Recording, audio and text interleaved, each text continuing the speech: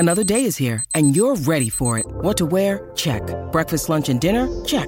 Planning for what's next and how to save for it? That's where Bank of America can help. For your financial to-dos, Bank of America has experts ready to help get you closer to your goals. Get started at one of our local financial centers or 24/7 in our mobile banking app. Find a location near you at bankofamerica.com/talktous. What would you like the power to do? Mobile banking requires downloading the app and is only available for select devices. Message and data rates may apply. Bank of America N.A., member FDIC. Mother's Day is around the corner. Find the perfect gift for the mom in your life with a stunning piece of jewelry from Blue Nile. From timeless pearls to dazzling gemstones, Blue Nile has something she'll adore. Need it fast? Most items can ship overnight. Plus, enjoy guaranteed free shipping and returns. Don't miss our special Mother's Day deals. Save big on the season's most beautiful trends. For a limited time, get up to 50% off by going to BlueNile.com. That's BlueNile.com.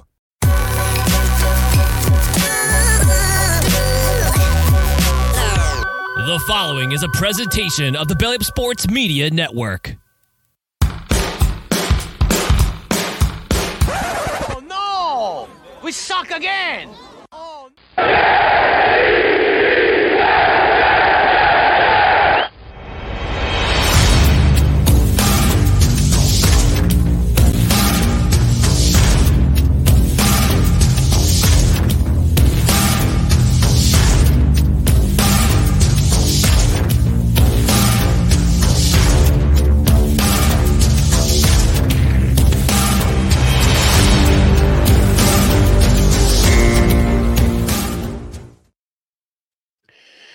Hello, everyone. Welcome to Not Victory Monday, which is presented by Belly Up Sports in association with Godzilla Media. This is a part of No Credentials Required.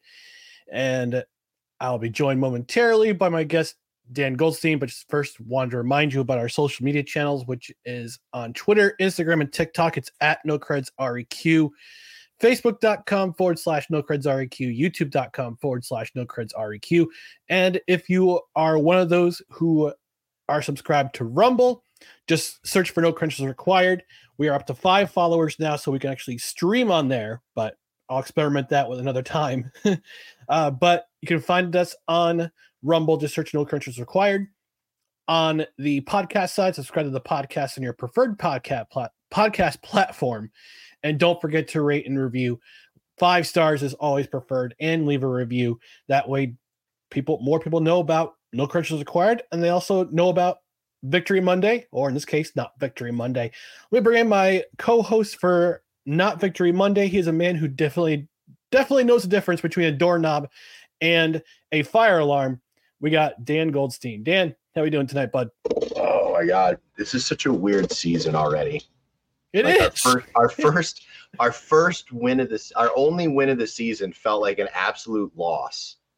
And our most recent loss kind of almost feels like a win. It does. It's only the NFL can something like that happen. It's kind of crazy. So I'm excited to kind of get into it, talk about what happened, what we saw, and what we can expect. Because as you can see, I'm mildly optimistic. Look at that, folks. Mildly optimistic. Like as opposed to Doomsday, Dan.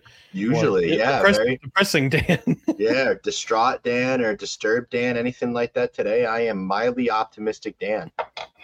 Yeah. So let's get into it.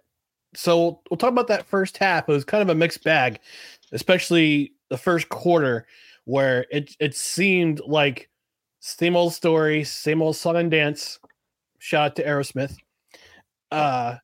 Seeing the first quarter be a complete crap show, especially since the Jets went down 17-0. Isaiah Pacheco rails off a 40-yard run. The tight ends get open. It's a field goal. I mean, that was the moral victory in the first quarter, was holding the Chiefs to a field goal on their third possession. But then the second quarter comes, and let's not forget the Jets' offense was doing Jets offense things.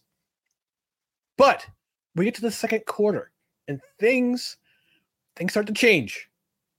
Get the safety, Bryce Huff with the disruption, gets that safety from the field mask for the face mask penalty.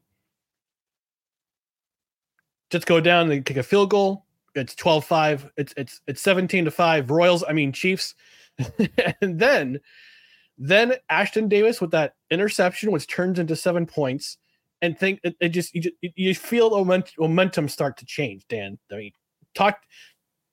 first half. Talk to me about your impressions.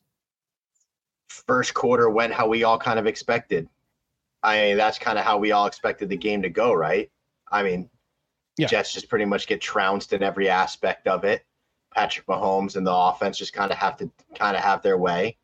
The Jets fumble, or not literally, but kind of fumble their chances to get any kind of momentum going. And you just figured this was going to be a long night and another embarrassment on national television for the Jets. And all of a sudden, a simple thing like a safety just changes everything. 17-0 to 17-2. I'm been sitting and laying in bed watching it. I'm like, oh, great. All right. So we're not getting shut out tonight, at least. Yeah. And I'm pretty sure that's how kind of pretty much everybody thought. Okay, great. We're not getting shut out tonight. And then they put up a field goal, which I hated, by the way. I was fully against that field goal try. You actually were moving the ball. You had Zach Wilson was putting on some good throws by that point.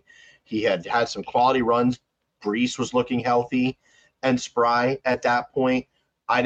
Garrett Wilson made that incredible catch. I was not a fan of going for it there. You have nothing to lose at this point. You are already looking like with Zach Wilson, a sunken cost on the season. You are facing the former, the current champions. You need to go balls to the wall, all out. There should have been 0 punts if you had anything 3 yards and lower on a 4th down. That was my approach to the game. You should go. To kick the field goal was too safe for me at that point. Anyways, right. I would have much rather than gone for the first down. Maybe you could have moved it a little closer and then you kick the field goal and then all right, it is what it is. But with how sharp Zach looked and how his decisiveness looked and his accuracy looked, man, I haven't seen that. We haven't seen that Zach Wilson before. That was easily his best game pro. Not since we went head to head against Tom Brady in 2021, I think. Even then, I don't know if that was quite as good as this. Was that a great game? Yeah, it was clearly one of his best. But I don't think that was quite as good as this one. This game, it's crazy. He only threw for 200 something yards, 245, 250 yards. But at the same time, it just felt like more. It felt like a 300-yard game. It looked like a 300-yard game. It wasn't screen passes going for 25. He was dealing. He was throwing them 14, 15 yards out. That shot to Ruckert, that shot to Lazard, a couple of those to Conklin. Man, he was in his bag last night. And if that's the Zach Wilson we can, Sunday night. If that's the Zach Wilson that we can see moving forward, then the Jets are back to being a playoff team for certain. Won't do much more than the wild card, but should certainly end the playoff drought with the way this defense is playing at the moment. But that was quite a first half. That was quite a first half of emotions there for Jets fans. Yeah, it seemed like the first quarter, on both sides of the ball, both sides got off to a very slow start, especially on defense, where you're used to seeing them get aggressive right away, but it just seemed like they were kind of going through the motions, trying to see what the Chiefs were giving them. What the Chiefs are going to give them every single time, but at the same time, they're trying to play catch up. And we're gonna talk about the officiating in another segment. Well, we're gonna have fun with that because it was alluded to this afternoon while just perusing social media. I missed a call on Pacheco's 40-yard dash to the end zone. Oh, where Sherwood got just straight grabbed by his ankle, cut in half. Yeah, basically, yeah. But I think after the second quarter, where Zach, I'll say this, I'll give credit where credit's due. for the first series of the game by the Jets offensively, they come out swinging. Like 3 straight passes, 3 straight targets to Garrett Wilson. I mean, granted, it's a 3 and out, but at least you see him starting to take chances. But then the second quarter, just everything started to click. Everything started to click into the second quarter. From the second quarter on, Zach's throwing dimes. It just seems like, then can we please end the Dalvin Cook experience? Please. I mean, we'll talk about him in the fourth quarter in just a moment, but yeah, things are starting to click on offense. Everybody's starting to, everything's starting to go. And where has this Zach Wilson been? Yeah, exactly. Where has this Zach Wilson been? I mean, it's just crazy. Like, I mean, granted, quarterbacks back in the day used to get 3 years to turn it on, figure it out, and by year 3, if you didn't have it by that point, then you were already considered a lost cause. That's how it used to be. You used to draft a quarterback, they'd sit behind a veteran for 2 years. Nobody called them a bust because they sat. People had patience. Right. And then year 3 was the year you came out. You had 2 years to understand how to run an NFL offense, play an NFL offense, read an NFL defense, and then execute. And nowadays, obviously, we don't get to do that anymore. You're drafting in the first round. You pretty much need to be playing almost instantaneously. You know, Jordan Love, which is a shame. I think. Right. And for some quarterbacks, it's just not there. And Zach Wilson clearly had all the physical talent in the world, but he should never have been starting from a mental standpoint. And we all walked through 2 years of that. But it kind of felt like last night they found a game rhythm that worked for him. They dumbed it down enough to help him not think so much. And you saw the game slow down for him. Like anybody that watches football a bit more than the casual fan would very much see that. Talking to you, Swifties. Yeah, right. Exactly. Talking all the Swifties here, that you saw Zach slow down. You saw all of a sudden he understood where he's supposed to look, where he's supposed to go, who's going to do what. I mean, that game could have been even bigger if Conklin and Garrett Wilson get those 2 balls for touchdowns. Balls for touchdowns, yeah. You know what I mean? One that led to a field goal and the other one that led to the missed field goal before the half. Right. I mean, that's a doink off the post. And I mean, granted, neither one of those were easy throws. And Conklin's going down. You want to put it more towards his chest than you do out on his hands when the player's on his way down. So you give him a little bit more surface area to catch with. And that Garrett ball, I mean, you almost couldn't have threw that any better. I mean, you missed that by a hair. I mean, missed that by a hair. So, I mean, it's just that's if Garrett were probably 2 inches taller and had a more of a 3 inches on his wingspan, that's a touchdown. Yeah, exactly. That's a touchdown if it comes down to it. And this whole game is different because that was what, a 30-yarder, give or take. That would have been something like that, a 33-yarder. Yeah, 35. That was like 35, 40. I mean, that was almost a dot right there that he put on there. I mean, a complete dime that he missed by just inches. So, and we'd be talking a totally different game. We'd be talking a completely different game had that happened. So I'm very much encouraged by what we saw with Zach. Now, is this the Zach we're going to get for the rest of the year? Probably not. We don't know. Is this a Zach? We hope it is. We hope it is. Is this a Zach we can get a majority of the year? That would be great. Yeah. I mean, that would be great. But at least now you have something to build on.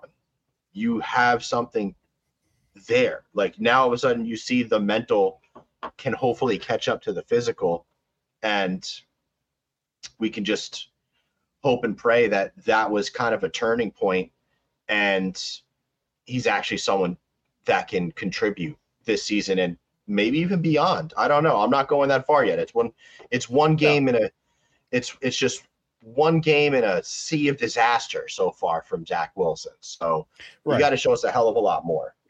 Yeah, and we had that debate before the season began. You, me, and our new friend Jim, who covers the New Jersey Devils in New Jersey. We had a debate. Jim and I were on the side of, hey, he's going to be around. Aaron Rodgers is going to be here for a couple of years. He'll mentor. He'll put Zach under his wing. Zach will take over when Rodgers departs. In a way, even though he's injured, Aaron Rodgers is still. They're still texting. They still talk to each other. Just because he's not at Jets camp or at Florham Park at One Jets Drive doesn't mean they can't communicate at all. And he still has that mentorship. Still has that mentoring from Aaron Rodgers. And I think having Aaron Rodgers there in the Woody Johnson suite on Sunday night, that had seemed to be. I mean, that probably made a world of a difference to him and to the offense, because now there's communication between everybody, between the receivers, between the quarterbacks, the receivers, and the running backs, and everybody's talking to each other. You didn't see that in years past with the Jets, especially during the Adam Gase years, where Adam Gase was sitting all by himself on a bench, looking at looking at live, looking at his tablet, talking to nobody. But it just seems like Hackett's talking to Wilson. Wilson's talking to the receivers. Everybody's talking to each other. It's such a culture shift that I don't think Jets fans have seen since the Rex Ryan days. That's how far back this change in culture goes. It's just so encouraging to see. Now let's get up to the second half. And immediately, Zach comes out firing. 5 for 5 for 75. Best drive of his career. Franchise QB drive right there. That was incredible. Yep. He made some excellent, unbelievably great throws, but shoulder throws, back shoulder throws, throws to the tight end, that absolute dart to Alan Lazard. And then the 2-point conversion does it all by himself. It was a broken quarterback draw. And he decides to get to the side and dive in for the end zone and scores that 2-point conversion to tie the score. It's a whole new ball game. It's a whole new ball game. And that, I think, I know, Dan, you're being mildly optimistic, but for me, it just seemed like that particular drive, I hope that turned the corner. I hope that turns the corner for Zach Wilson, because we came into this game saying we don't believe in him anymore. And they bring in Trevor Siemian. He's signed on the practice squad, NFL veteran who knows what Hackett wants in an offense. But now you see this newfound confidence in Zach Wilson, and that carried into the entire offense. Let's also give some credit to the offensive line. They absolutely, only surrendered 2 sacks. Yeah, they surrendered 2 sacks, but they came to play. That was a much better effort than last week against New England. First off, AVT, I was against AVT full-time at tackle before the year started. I was against it. AVT had all-pro, not to say like that I didn't think he'd be good, but AVT to me had all-pro, damn near Hall of Fame potential at right guard. So I wanted to keep him there. But the situation arose where it just wasn't going to be a possibility. He was going to have to move out to tackle. And seeing how it's been now with Becton on the left side and AVT on the right, with now Tippmann in there on the right guard, I don't think you can change it at this point. I think from this point forward, you have got to run that tackle formation out the rest of the year. Becton on the left, AVT on the right, Dwayne Brown sitting his depth, and Joe Tippmann has got to be in there. I guess it doesn't matter, guard, center. At this point, I guess if you feel guard is the better spot for him, then that's fine, do guard. Yeah. But this offensive tackle, or this offensive line combination, has clearly shown much better chemistry, much better communication, and just overall much better effort at their assignments and blocking and such than what we saw with Dwayne Brown on the field. And you can't go back. Mm-hmm. You just can't go back at this point. And Joe Tippmann looks like a certified stud in the making as well so far. He's given up, I think, 1 pressure in his 2 games he's played. No sacks to this point, although he came close. That was Chris Jones did bully him pretty bad. He bull rushed him. Yeah. Pretty good. But then again, Chris Jones is arguably the best defensive tackle in the game, not named Aaron Donald. So not surprising. All right, go. And that Kenny was you last week talking about the Jets offense and the New England Patriots. He's getting all squirmy and I was horrible. That was a horrible experience to watch that game, which is why this game, just because it's so weird. Like, I can't get over it. It's so weird. Yeah. I'm like not upset that they lost because of just how like well they played and like the game you were in. I mean, theoretically, we should have won. We were the better team last night. Sunday night. And if I'll say this too. I forgot to mention that run by Breece Hall, that 40-yard screamer. If Conklin keeps his block, doesn't trip over his own feet, Breece Hall is in the end zone. And we're talking about a W. We're not talking about a loss. We're talking about a win. Because the way that defense was playing with their ears pinned back from the second quarter on, getting in Mahomes' face. But that's Jets for you. That's the encapsulation of the Jets and the way they play football. It's always a so close yet no dice kind of thing with the Jets. They are always fractions of plays away from being able to pull off W's. Some they deserve, some they don't. But yet, there's just minute things here and there where they just slightly miss on that end up equating to a loss at the end of the day. If Conklin doesn't miss that block, Breece is in the end zone, we probably win. If Conklin makes that difficult diving catch in the end zone, we probably win. Garrett Wilson, if that throw to Garrett Wilson is a tenth of a second later, Garrett Wilson probably catches that and we win. Yeah. If we don't have any of the bullshit officiating that we had to deal with. We're going to get to that. We're going to get to that. Probably have the win. Yeah. So it's just like, but it's just all those things encapsulated itself where the Jets played so well, except for that first quarter, that again, it's just like it's those small things that they just need to figure out to tighten up. You tighten up those things, and that was a 35 to 40 point juggernaut performance against the Chiefs. Yeah. The Jets come out and just absolutely fuck them up on national television on Sunday Night Football in front of Taylor Swift and all the screaming 13-year-old and all her minions. Football in life. And all of a sudden, things have changed. Things have changed. But, they were expected to lose. Everybody in the National Football League expected them to lose. Ultimately, they did lose. But to lose in the way they did was encouraging. Yeah. And before we go to a quick commercial break, can we end the Dalvin Cook experience, please? Oh, done. I'm so over it. In the fourth quarter, why is Dalvin Cook out there in the fourth quarter running for it in a 2-yard sweep? Oh my God, am I so over this Dalvin Cook thing? Carter. Oh, don't forget that Carter drop too. Don't forget that Carter drop in the third quarter too, because that's 6 points right. That's a 6-point drive right there. But Dalvin Cook, the experience needs to end. We need to deactivate.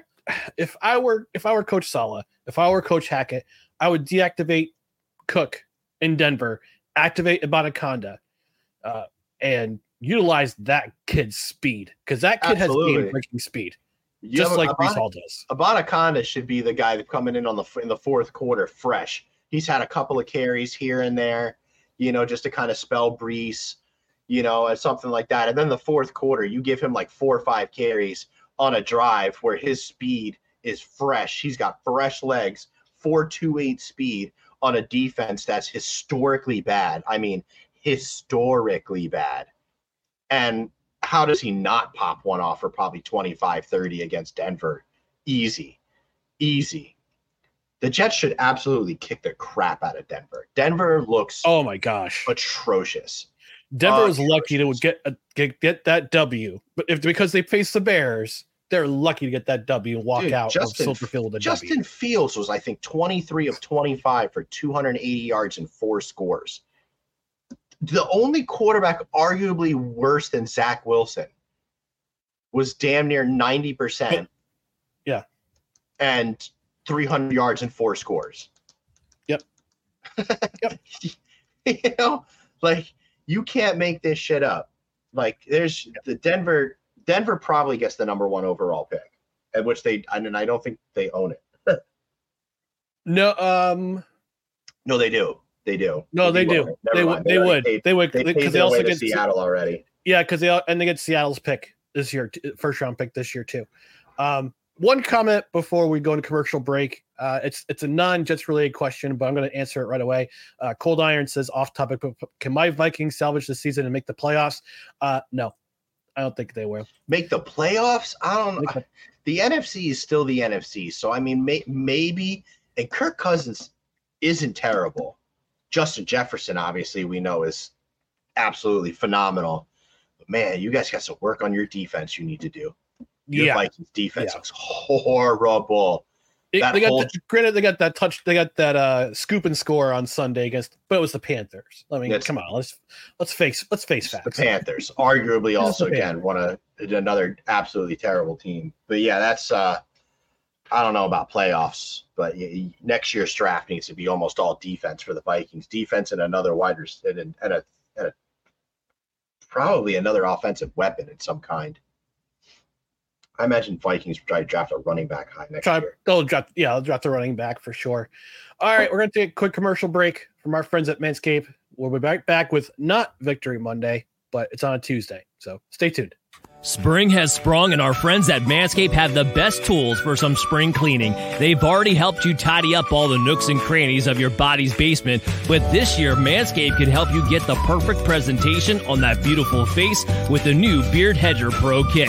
Make sure you look your best this spring by using code BELLYUP20 to get 20% off and free shipping at Manscaped.com. It's time to tame your mane with the Beard Hedger Pro Kit. The sun is peeking back out, which means you'll have to show your face in the daylight again. So use the kit to make sure your scruff looks award-winning, whether you got glorious beard flow or some smooth, sleek cheeks. The kit starts off with the Beard Hedger, a waterproof cordless trimmer with a rotary wheel that gives you 20 hair cutting lengths, all with one guard. So no more messy drawers full of add-ons. It also comes with the titanium-coated T-blades that are tough on hair but smooth on your face, leading to a single-stroke efficiency that brings satisfaction one stroke at a time. The Beard Hedger is a high-tech piece of art in a travel-sized package with a long-lasting battery, universal charging, and a strong motor. So what are you waiting for? Save 20% off and free shipping when you use the promo code BELLYUP20 at Manscaped.com. That's 20% off and free shipping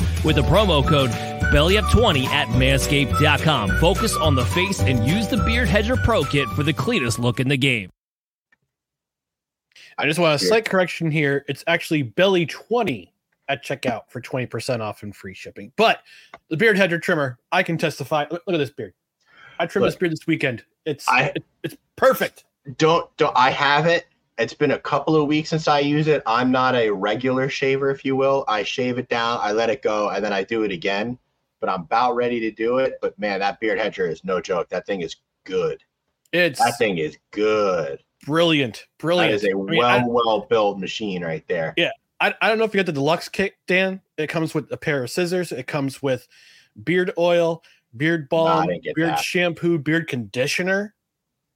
I use a beard conditioner tonight, and my beard looks 10 times better than it did before I put it in. Also comes with a comb and a brush. It's everything you want. It's everything you want in a beard trimmer.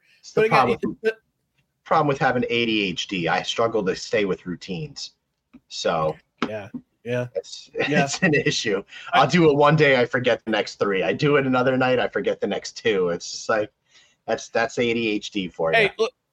I mean, it's not so much the ADHD, but I hate shaving. Period. Plus, I don't go out in public as much because I work from home, so I don't shave as much. But it's not just the Beard Hedge trimmer; it's the Lawnmower 4.0. I have the 3.0, and I like that one. You get the 3.0. We get the 3.0. All right, let's look at the 4.0 with the light. You also got the Weed Whacker for your nose hairs. It's got the silicone scrubber. It's got also the shaver, electric shaver, which has come out recently. But Manscaped, great products. Take it from me. It's no credentials required. It gets a seal of approval. I don't have puppers in my list for Victory Monday. I'll have to bring in puppers for the seals of approval. But yes, go to manscaped.com. Use Belly20 at checkout. You get 20% off and free shipping. Snowman checking in from Indiana says, hey, Snowman. Thanks for stopping by. Appreciate you. All right, Dan. Before we get to the reps, let's take a little bit more of a positive note before we go straight up negative. Yes. I need to give a couple of shout outs here to some of our Jets players that are going heavily underrated in the national scale at this point that really need to get a shout out. First off, Bryce Huff. Bryce Huff is a certifiable stud. Unbelievable that this guy went undrafted, first of all, and it was not at the very minimum a second-round pick with his speed, bend, and get-off that he shows. He had, what was it? I think Nania said he had 18 pass rushing snaps with 7 pressures for something like a 42% pressure rate. That is absurd. 40% of the time you're out there, you are directly affecting the quarterback's ability to do his job. That is amazing. There is no way Bryce Huff can be let go and allowed to sign elsewhere. It cannot happen. At this point, I don't even think I trade him for a first-round pick, to be honest with you. He is a legit game changer. Now, granted, maybe he doesn't have all the gaudy sack numbers that, say, like a Myles Garrett or a Micah Parsons has to this point, but he's doing his job quite as effectively as they are. And it is phenomenal to see, and I love it, and he's become an absolute favorite, and if he gets re-signed, I think he may be my next jersey that I get for the Jets. Second one that I have to give a shout out to is Quincy Williams. Quincy Williams looks like a brand new ball player.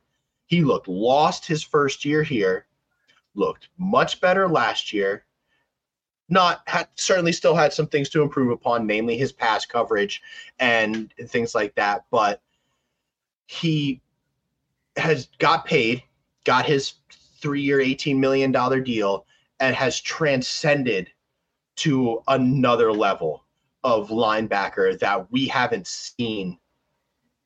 I don't know. It's been a long time. Demario Davis wasn't this good when he was with us. No. He got good when he went to New Orleans.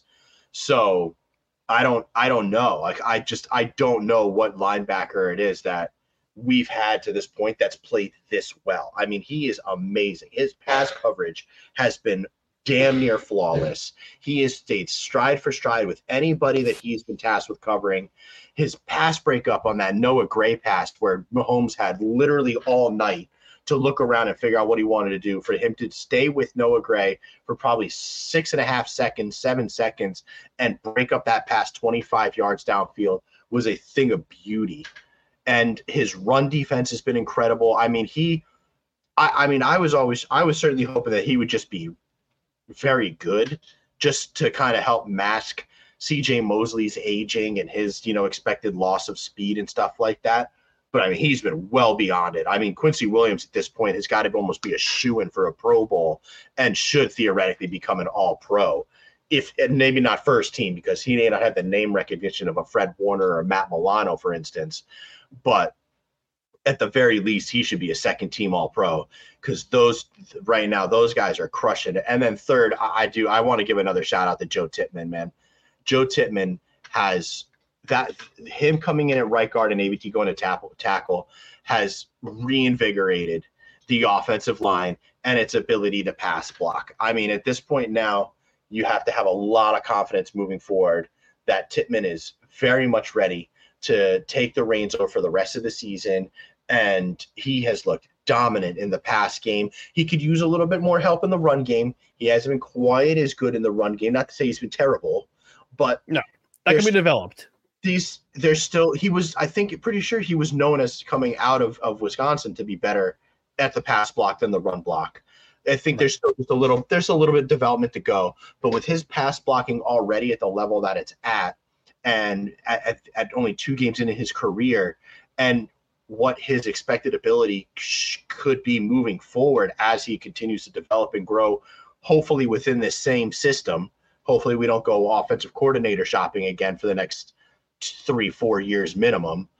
And I mean, we could literally have an all-pro right guard, right tackle combo with AVT and Tippmann.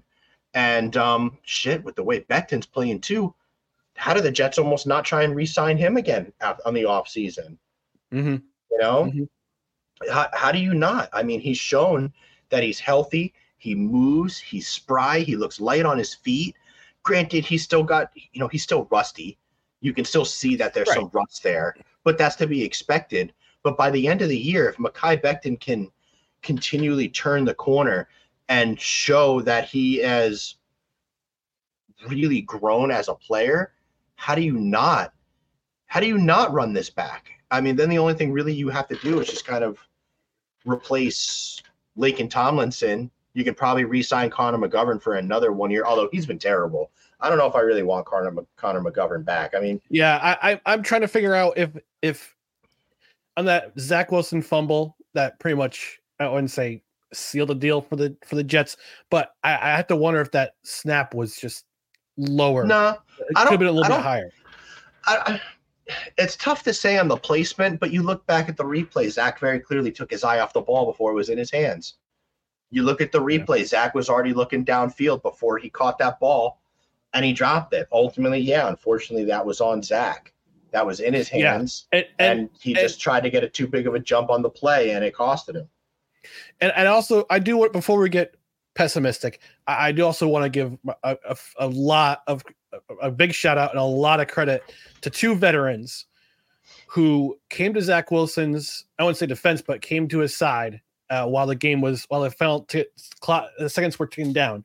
When he was saying it, you can clearly see it on national television. He says, "It's my fault. I lost the game for us. I lost the game for us," which shows you the amount of accountability that he's grown. I mean, since last year, Patriots game last year, where when he was asked, "Do you think you let the defense down during that game with your performance?" and he said, and I quote, "No." He has come a long way with his. I'm going to take the camera for a second. He has come a long way in terms of humility and earning his teammates' trust, especially the defensive players who I guess were ready to throw him under a bus last year in New England. But let me give some flowers to Allen Lazard and Randall Cobb, who both came up to him during the final seconds and were consoling him and just saying, "Look, we trust you. We trust you. You got us to this point. You led us on this win." And Lazard had some key catches. Randall Cobb had some key catches too, to keep Jets drives alive. But for them to come up to Zach Wilson and say, "You did great. We'll get him next game. This is something to build on. Don't worry about what happened. There's next game."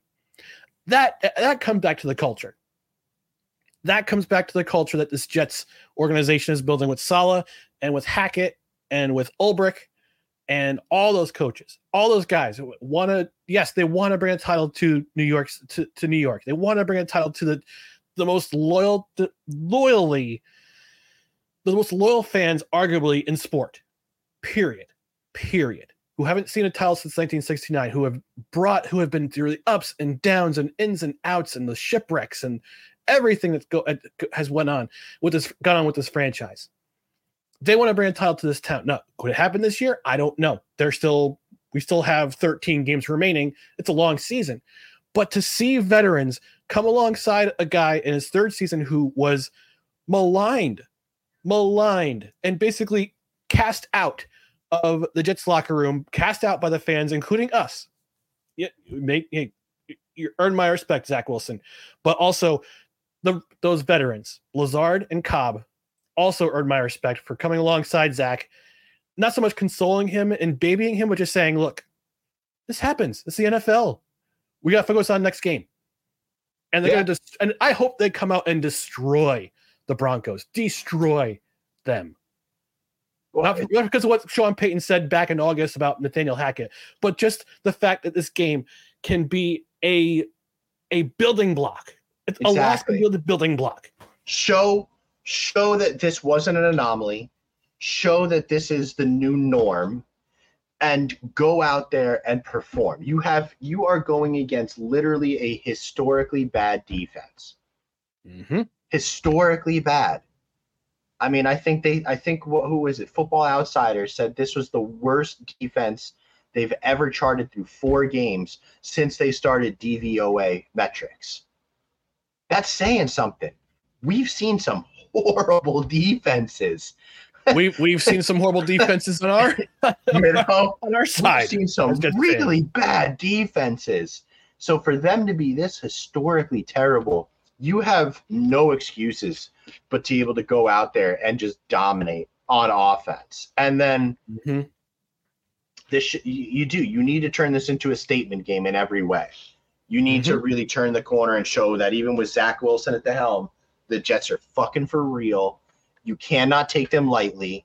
Just because Zach Wilson is the quarterback, you have to expect this coming, and we're coming hard. So I for one, can't wait to see what happens. I'm trying not to fall in the trap, though, of how we are, of getting too excited just to be totally bummed out and let down. I'm at cautious optimism again. Yeah. Last time I was at excitable dread. And actually I bordering towards absolute the absolute abyss. Now I'm at cautious optimism. Cautious. Like right at the border, like right here. Like cautious optimism. Here's the line. It's right here. Cautious mildly optimism, mildly optimistic. I mean, it's the same exact thing right there. I'm going to hold out hope that this should be a W next week, but I don't want it to just be a W. I want it to be a motherfucking domination of a W. All facets. I want to see in all facets straight mollywhopping on the Denver Broncos next week to show everybody we turned the corner and to piss in Sean Payton's face on top of that. Absolutely.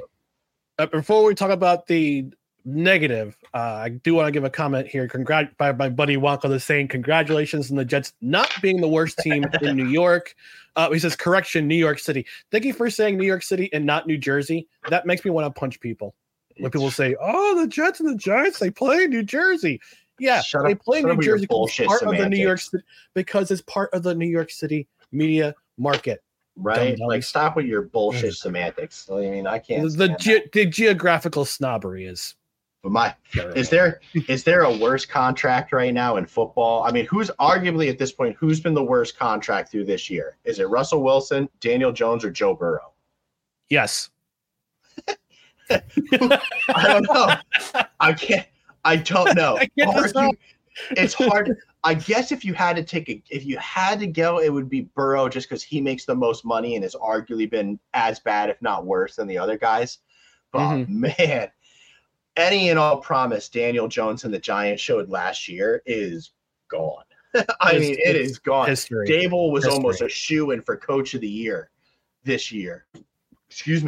Was almost a shoo-in for Coach of the Year this year, and now almost looks like he may be on the hot seat in his second year with how bad the Giants have looked. Did you see the video of Evan Neal blocking his own receiver out of the way, causing a Daniel Jones interception? No. You didn't see that? No. Go on Twitter and find it. Evan Neal gets in his pass set, doesn't get immediately rushed, so goes to his right to block and just completely pushes his own receiver. Yep, I'm watching it now. I watch it now. Oh, which then allows them to come up the B gap and pressure Daniel Jones, who then throws an interception.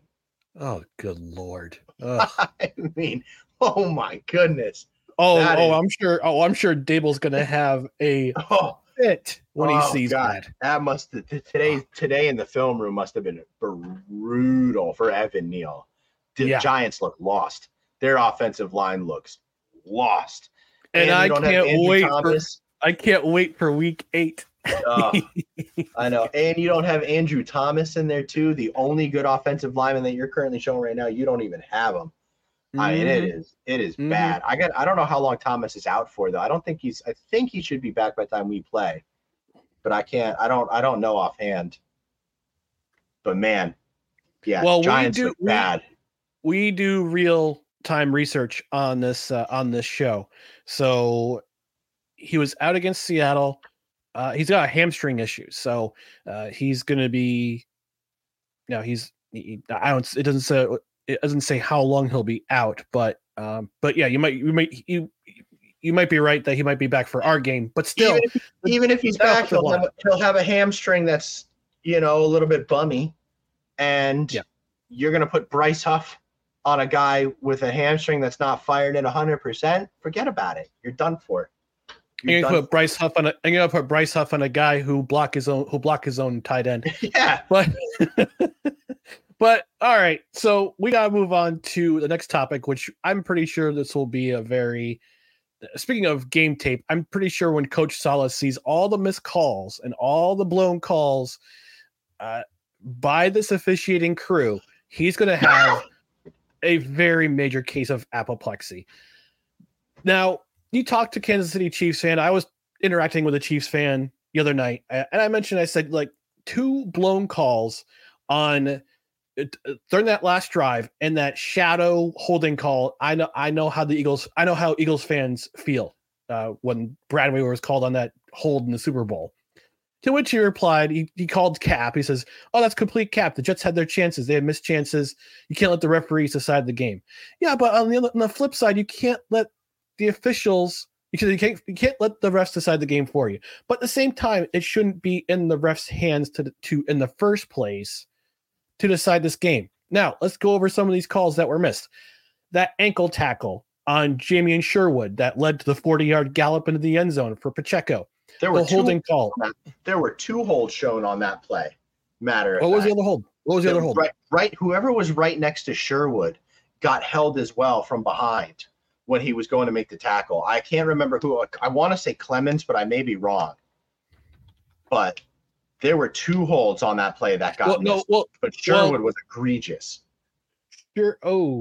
Sherwood's hold. Clemens missed that tackle. Missed that first tackle. So, but then the last drive of the game, the blatant hold. Right there in front of a national television national television audience on Jermaine Johnson, where the tackle, I forgot who the tackle was. It was 79. He is literally holding him up. Now, it was explained, somebody explained it on social media that he was holding him. You can get underneath his shoulder pads.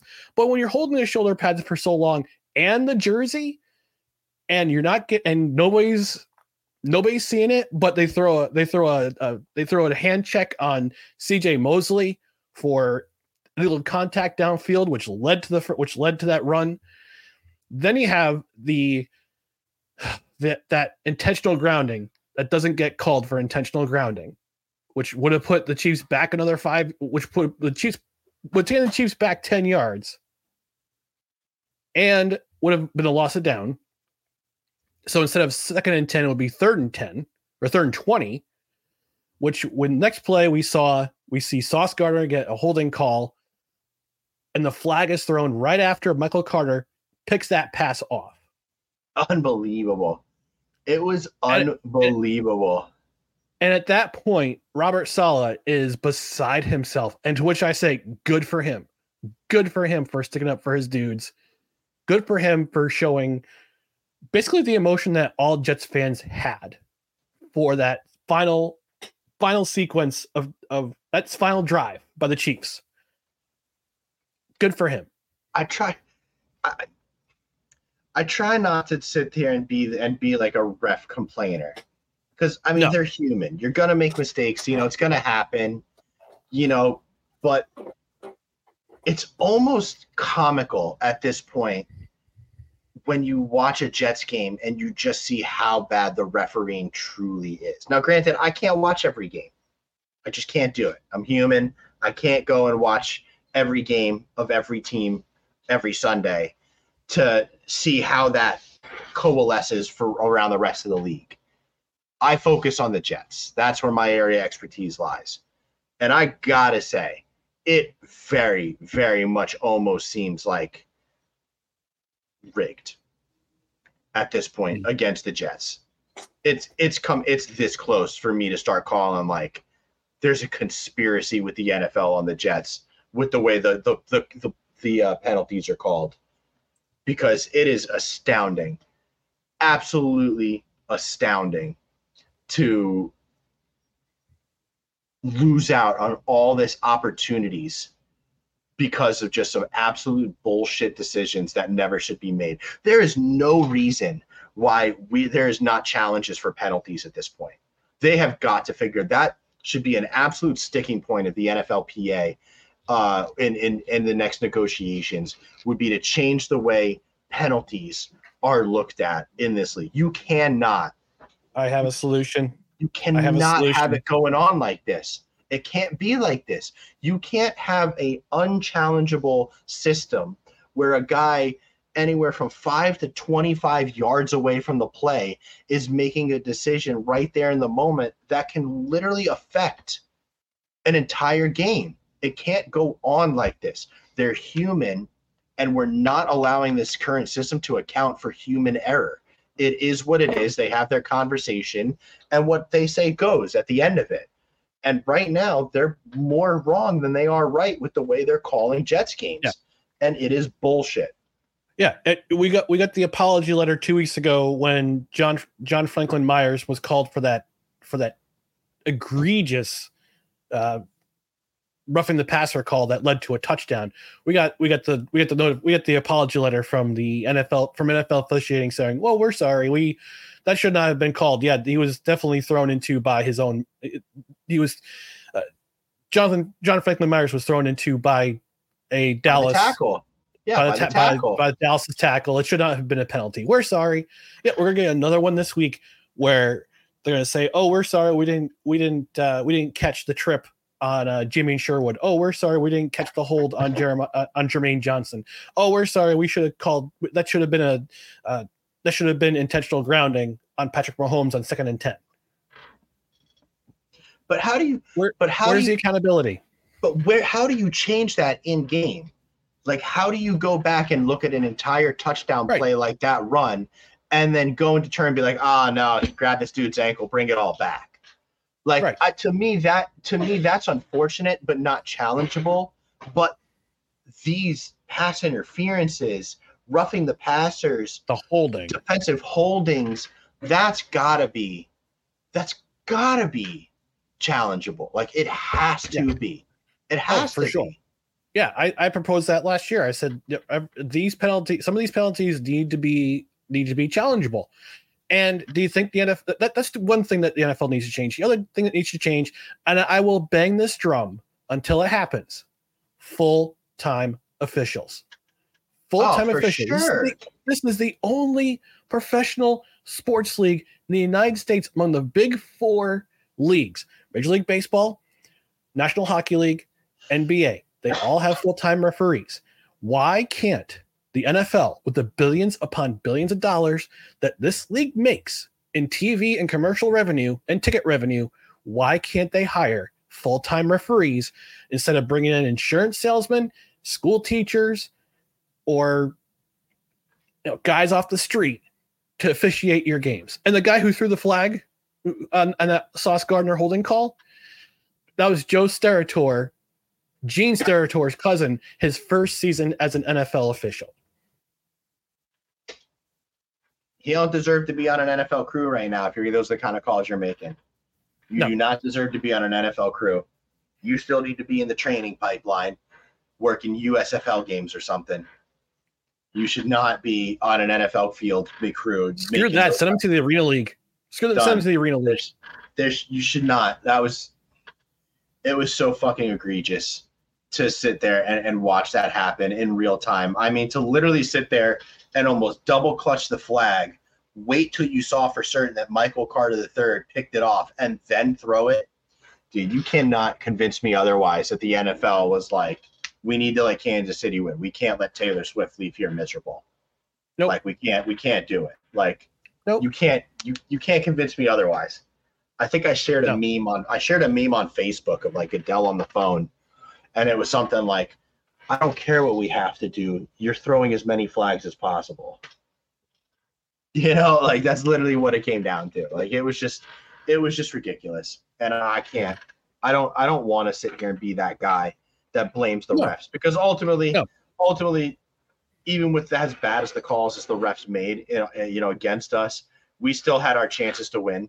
So had we taken advantage of the chances we needed, it wouldn't have ultimately mattered.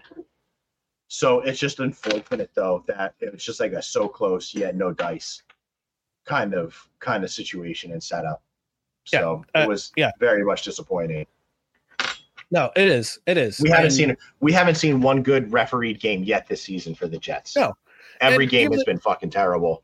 No. And if you're an objective Chiefs fan, you will say, yeah, those calls cost you the game. And granted they had that one horse collar on Breece Hall, which was, I don't know, from one angle it looked like didn't look like much. Didn't look like a horse collar to me. No, and yet it was still a call a horse collar. We just gotta be consistent across the board. I mean, these were Michael Carter II, God bless him, has had two, not one, but two franchise altering interceptions taken away in the span of less than a year.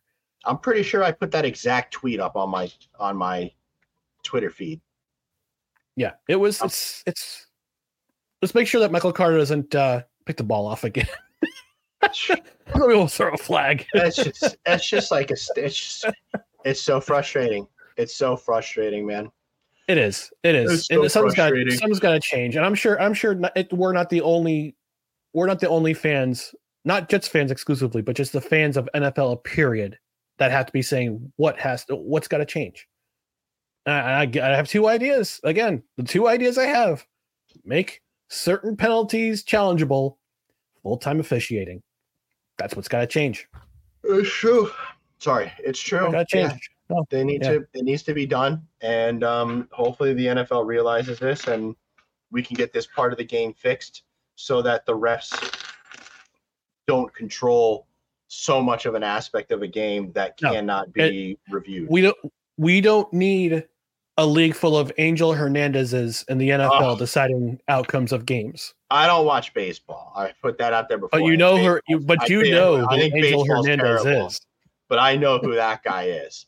And it seems like every other night I see baseball fans across my Twitter feed just absolutely up in arms about some of the questionable calls he makes. Oh my gosh. Yeah, we don't need the NFL to be full of Angel Hernandezes. If that's the call. So all right, it's just so bad. Give me the last word, and then we'll take off, Dan. Man, I'm very excited for Sunday. I don't know what to expect. I can only hope that we see the same Zach Wilson moving forward. Give us some optimism for this year. Give us a hell of a lot more optimism for our future. I'd be very thrilled to see further development from him. I'm ready to throw Dalvin Cook in the Hudson River. We don't need him anymore. He's not necessary.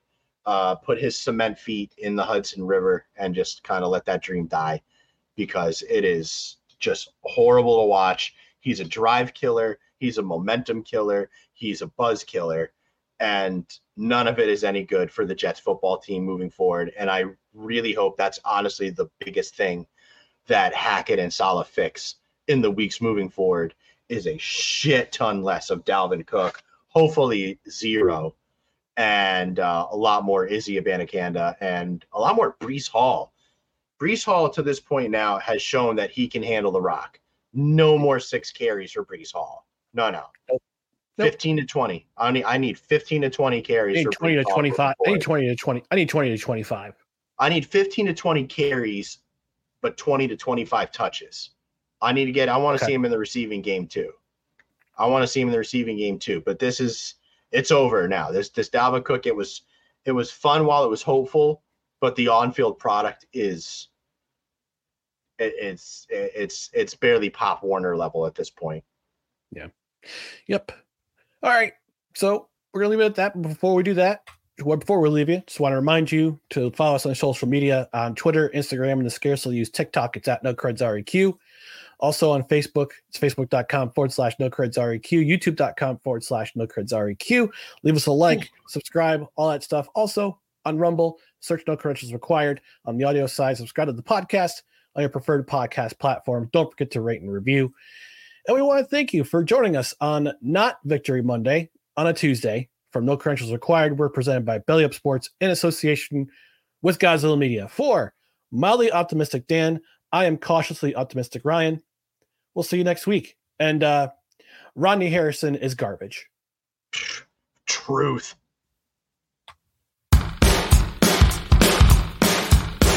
Oh, we suck again.